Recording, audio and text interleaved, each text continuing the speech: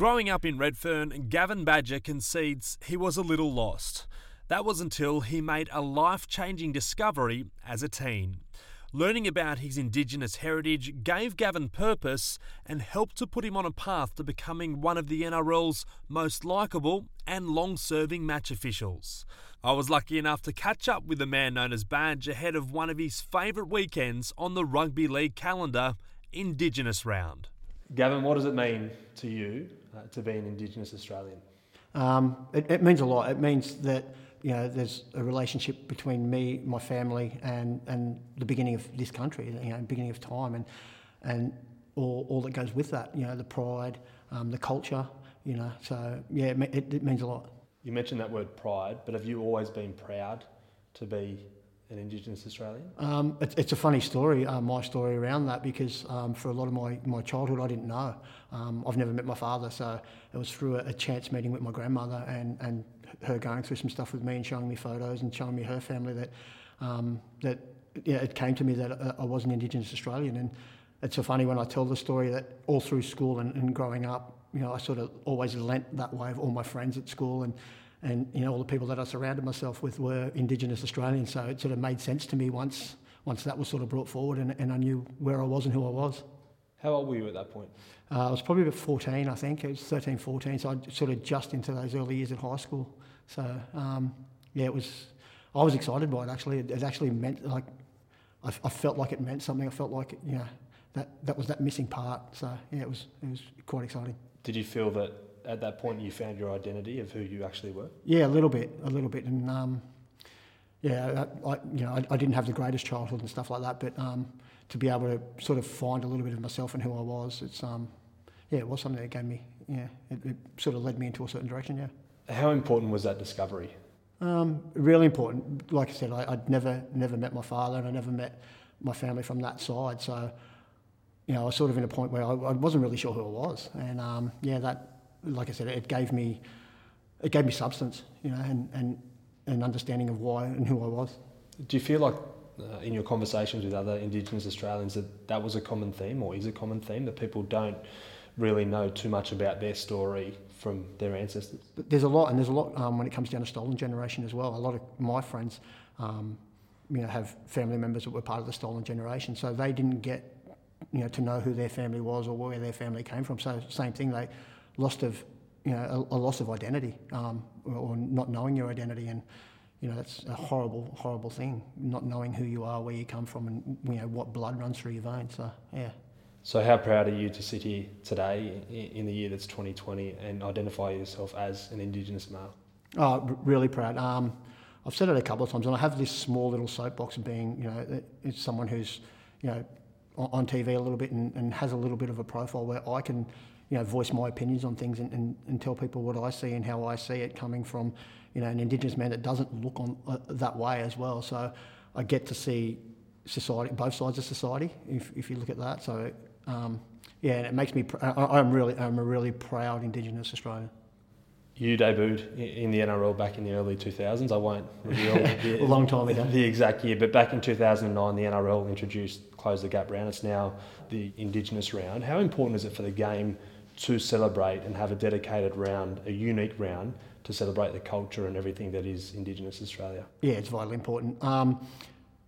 Indigenous Australians have played a massive part in rugby league for a long time, and it's something that, sport in general, but rugby league for me and for a lot of people I know, it gives you a bit of purpose as well. It gives you something to really look forward to, and not only in the fortunate position I am to be involved in it, but also as a kid growing up as a fan. I can remember sitting on the hill at Redfern Oval or Leichhardt Oval and watching, some of the. I grew up watching Larry Corriwell play and was so proud, watching him play, and loved the way he played rugby league. And then the many Indigenous players that come through the systems, and to recognise and acknowledge our culture from a sport that you love, and for now a sport that I'm involved in and I work in. I'm very proud to call myself an NRL referee and say that I'm employed by the NRL, knowing that all the efforts that they put into embracing Indigenous culture. Did that plant the seed for you to want to go on and become a referee? Or was it you wanted to be a player first and then, yeah, like a lot of us, we don't make it? I think most people think that they can play the game before they become referees, and the ones that can't play become referees. I think there's a fair bit of it, and that was definitely my journey. I started playing football when I was 3 years old, and I absolutely love the game. It's my favourite thing in the world, and I'd say that even if I wasn't involved. So started when I was 3. Thought I was a good player, thought that I was going to do something with that, but got found out real quick that I couldn't play, and fell into refereeing. Got lucky that one of my ex-coaches sort of grabbed me one day and said, "This is something that you may enjoy," and it took him a while because I really didn't like referees when I played. But when I went and did the course, and I still remember the first game I ever refereed. It was an under sixes game at Pioneer Park down the back of Malabar, and cold, raining, but I loved it. I just fell in love with it straight away. I don't know what it was about it. Well, I sort of do. There was a structure behind it, and there was people that I was trying to impress, and there was a little bit of, from the people that were coaching me and stuff at that level, you wanted to make them happy and do the right thing by them, and I could see that they were trying to put time into me to make me better. So, yeah, fell in love with it, and it's the best thing I've ever done. When you look back to that first game you refereed, if I'd have told you you'd be sitting here today and you would have officiated 354 games in the middle, what would you have said? Oh, that's unbelievable. Like, just to do one, just to get on the field, just to be on that field in an NRL game it's an amazing experience. Just in any capacity, whether you're running the water, whether you'd be holding up cards on the sideline, in any capacity, but be out there in the middle. To me, I always say it's the second best job in the world because I'd love to be a player. I would have loved to have had the ability and the talent to do that. But to be out there and getting paid for something that don't tell the bosses, but something I do for nothing, and be able to do it for so long, it's unbelievable. And you mentioned the players there. Why do the players love Gavin Badger so much? I don't know. You'd have to ask them. I don't know if too many of them do. I just don't take myself seriously. End of the day, I run up and down, I blow a whistle. If something happens, and if not, I get to watch the best sport in the world from the best seat in the house. And I think, I hope that people see that I appreciate that, the privileged position I'm in. And maybe that comes across. I just don't take myself too seriously, and I like to have a laugh. Why does rugby league mean so much to Indigenous Australians?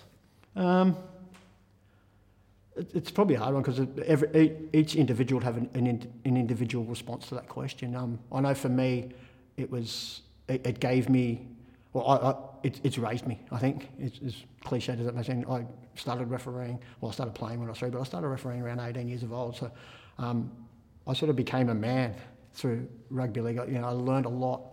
Like I said, not having a father figure around, I learned a lot of who I am today has come out of rugby league. The person I am today is, cliched a bit maybe, but it is. It's my experiences through early days of refereeing and what I had to do to continue to turn up each week there and into being a full-time professional at it.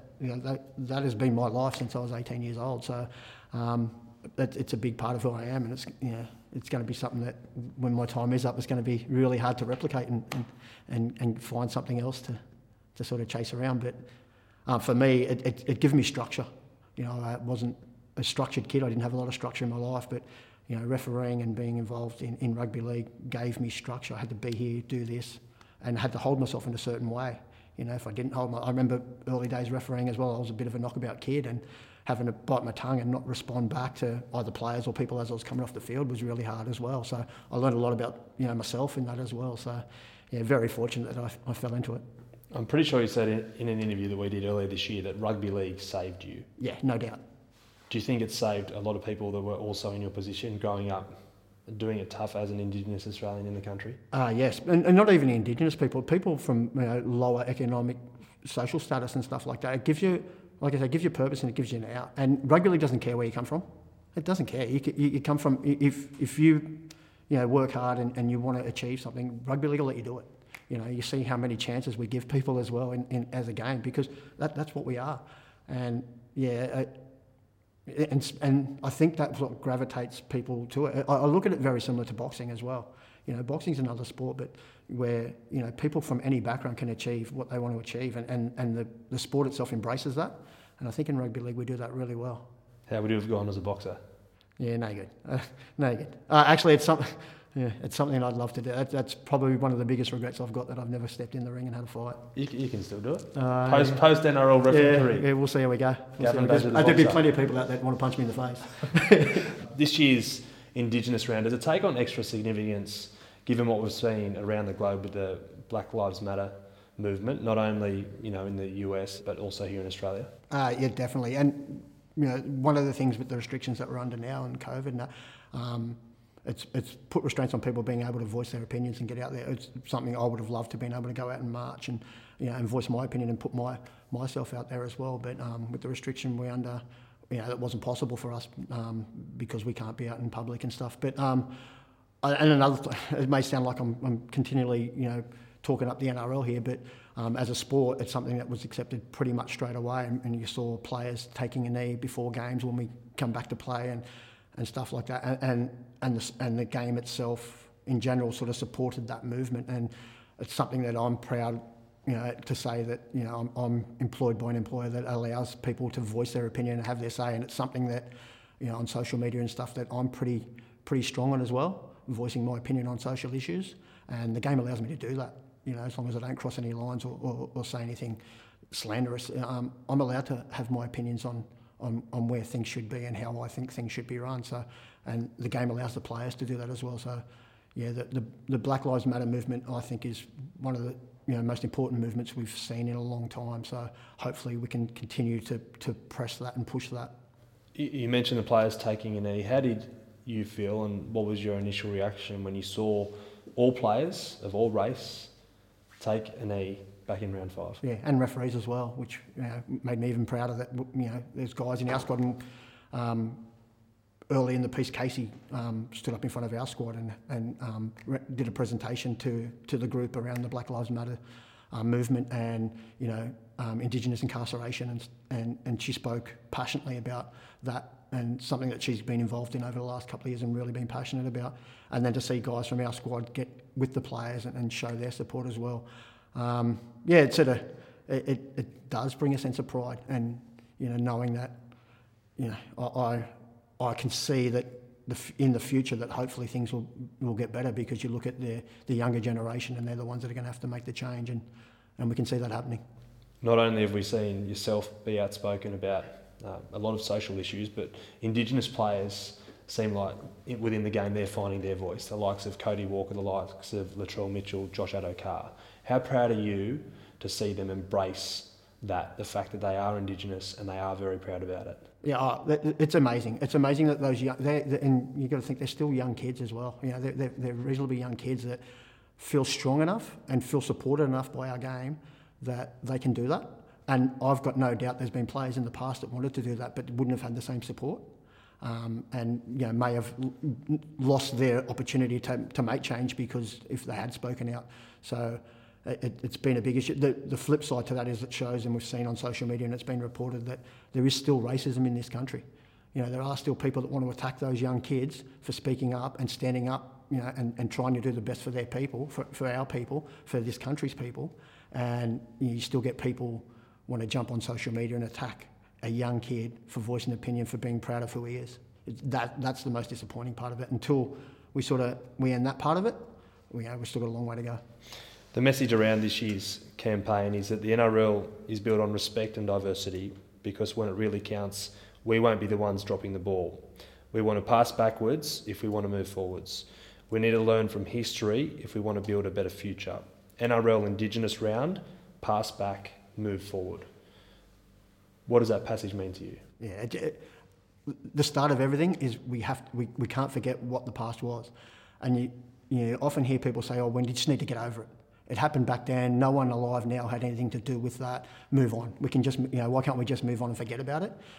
But you need to think that, I spoke earlier about stolen generation. That was only one generation ago. So that people are still living and feeling that pain.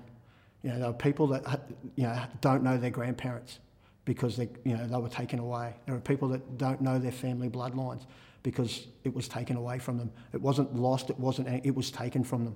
It was stolen from them. So until we can look back and forgive and recognise what the past was and the pain that people felt in the past, you can't heal that pain.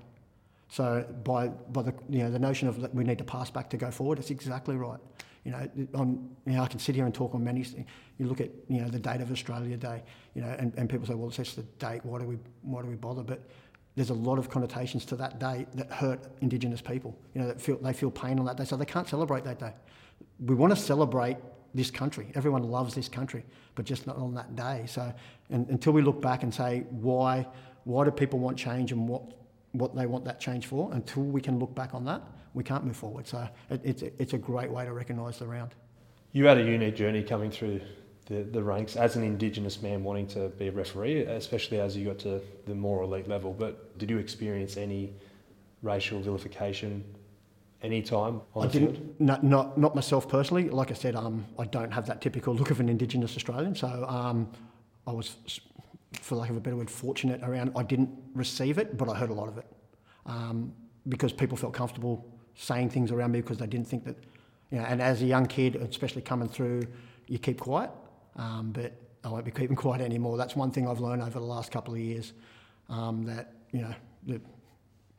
you just can't keep quiet. You need to stand up for what you believe in, and if you don't, then you're accepting of that. So that's one thing I've learnt, over the last couple of years, is that I'm just not going to sit by and let people say things or do things or make jokes or and think that it's funny without stopping them, and saying, you probably need to think a little bit better about how you're using words or what you're saying. So that's probably my story with that stuff. Like, I never received it directly, but I saw a lot of indirect, especially as a younger kid playing footy. When you look back at those days, does it eat you up, knowing some of the stuff you heard? Even it's not even that long ago. There are times not that long ago where, where you hear a joke and you think it's funny and stuff, but then you think about it later and you go, that's probably not right. And I wish I'd have said something back then. Because it's all about changing behaviour. And just because someone says something that can come across as racist doesn't mean they're a racist person. It just means that they've said something that can come across as racist. And normal people, when you call that out and say, that's probably not the right thing to say, generally people go, oh, I didn't realise, sorry, and I'll change my behaviour, or I'll try not to, It's when you continue to do those things or say those things or disregard someone saying to you that, maybe something you said or something you did say has racist overtones, that you probably need to stop it. If they continue that's when you have the problem. One-offs here and there are easily fixed if you learn from your mistakes. So what's your message to anyone watching this that is out there that thinks it's still okay to racially abuse anyone? Yeah, it's not. It's just not okay. It's just not okay, and you just got to understand that words really hurt people. Words have effect. You just never know someone's mental state at the time when you say something as well. And that could be the one thing that can push someone over the edge, whether it be mental or people just get fed up. Eventually, if you hear it enough, or people say this, the same things enough, you just get fed up. And at some point, your line gets crossed, and it shouldn't be on the person who's fed up to cross the line and then find themselves in trouble because they've overstepped a mark when, because someone says some hurtful words.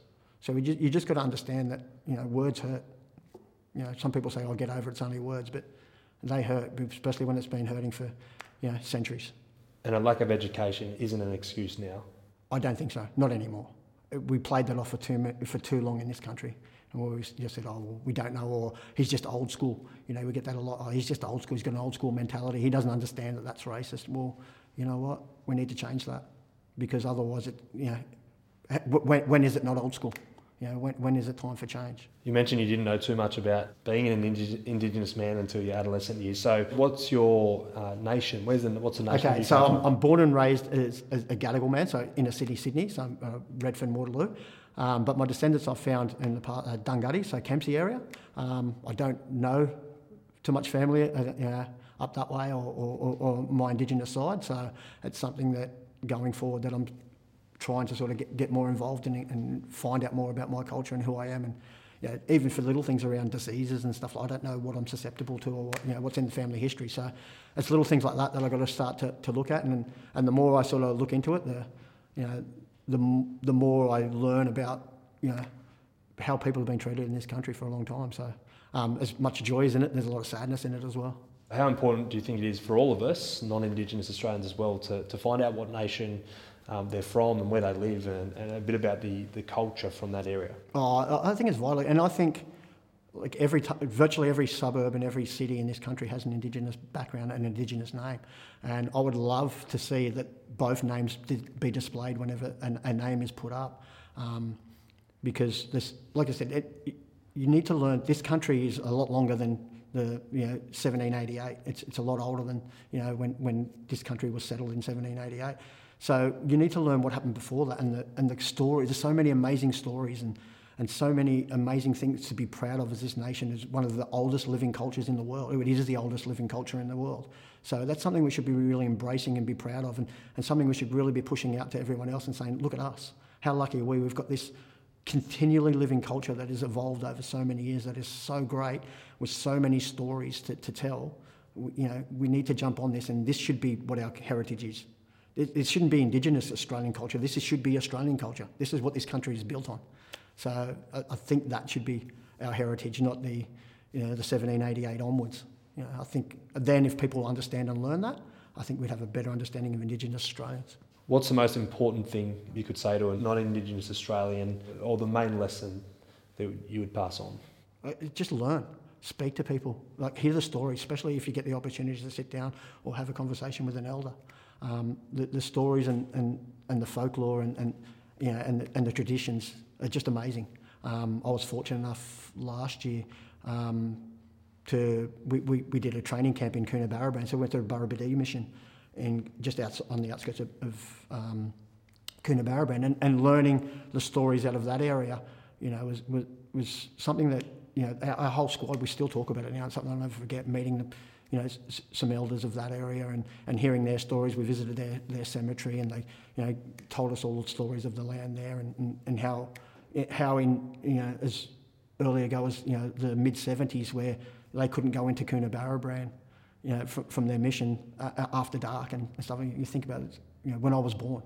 I was born in 72, so in my lifetime we've had instances where Indigenous Australians weren't free to roam around their own lands. So you learn those stories, and I know as fact that a lot of guys in our squad didn't understand that and didn't realise how close to their lifetime that stuff was, and they have a much greater understanding just by being educated and listening to a story.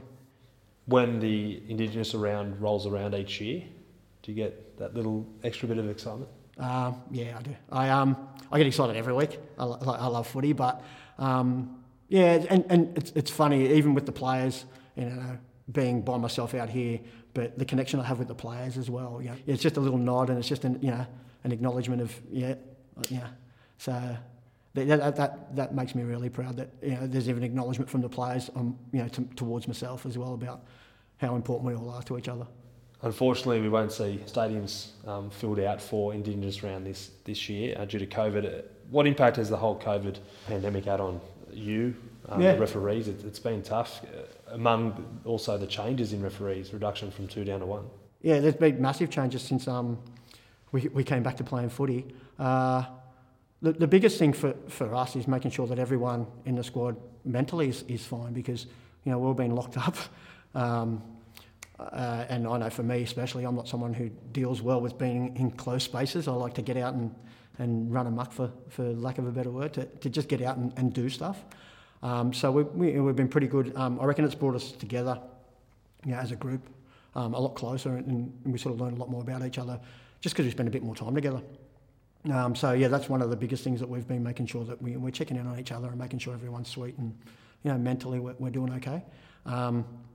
With the change in direction of refereeing, so we had not only did we take a resource off the field, we also had a couple of new rules to deal with, and it shows. And I know people out there, week to week think that we're pretty ordinary at what we do, but it shows how quickly and how we can adapt to stuff.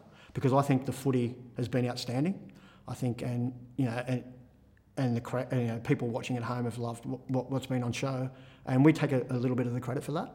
The players obviously take 99% of it, but if we don't get the game moving and flowing, if we don't sort of jump in where we have to and adjust to a completely new rule and another resource off the field, we might not have the same product. So it's really a credit to the squad of referees that we're so adaptable. We'll be able to, within a week virtually, we went from not knowing what we were doing on a Friday till, the next week we're out there doing the job and doing it really well. So I don't know I'm going to say that, but I think most people who, look at the game and watch the game away, not as a spectator of a certain club, would see that the game's officiated pretty good at the minute. No doubt you miss being out in the middle with the whistle, but how tough is that transition from being the referee, whether it's one or two of you, to going on the line? For me, it was a lot tougher than most because I hadn't done it for the longest. I think it was 2006, the last time I'd done that. And same again, there'd be people out there who go, oh, it's easy, just go out and stand up on the sideline, put your flag up when the ball goes out and put it up when it goes between the posts. But there's a lot of technical stuff to it.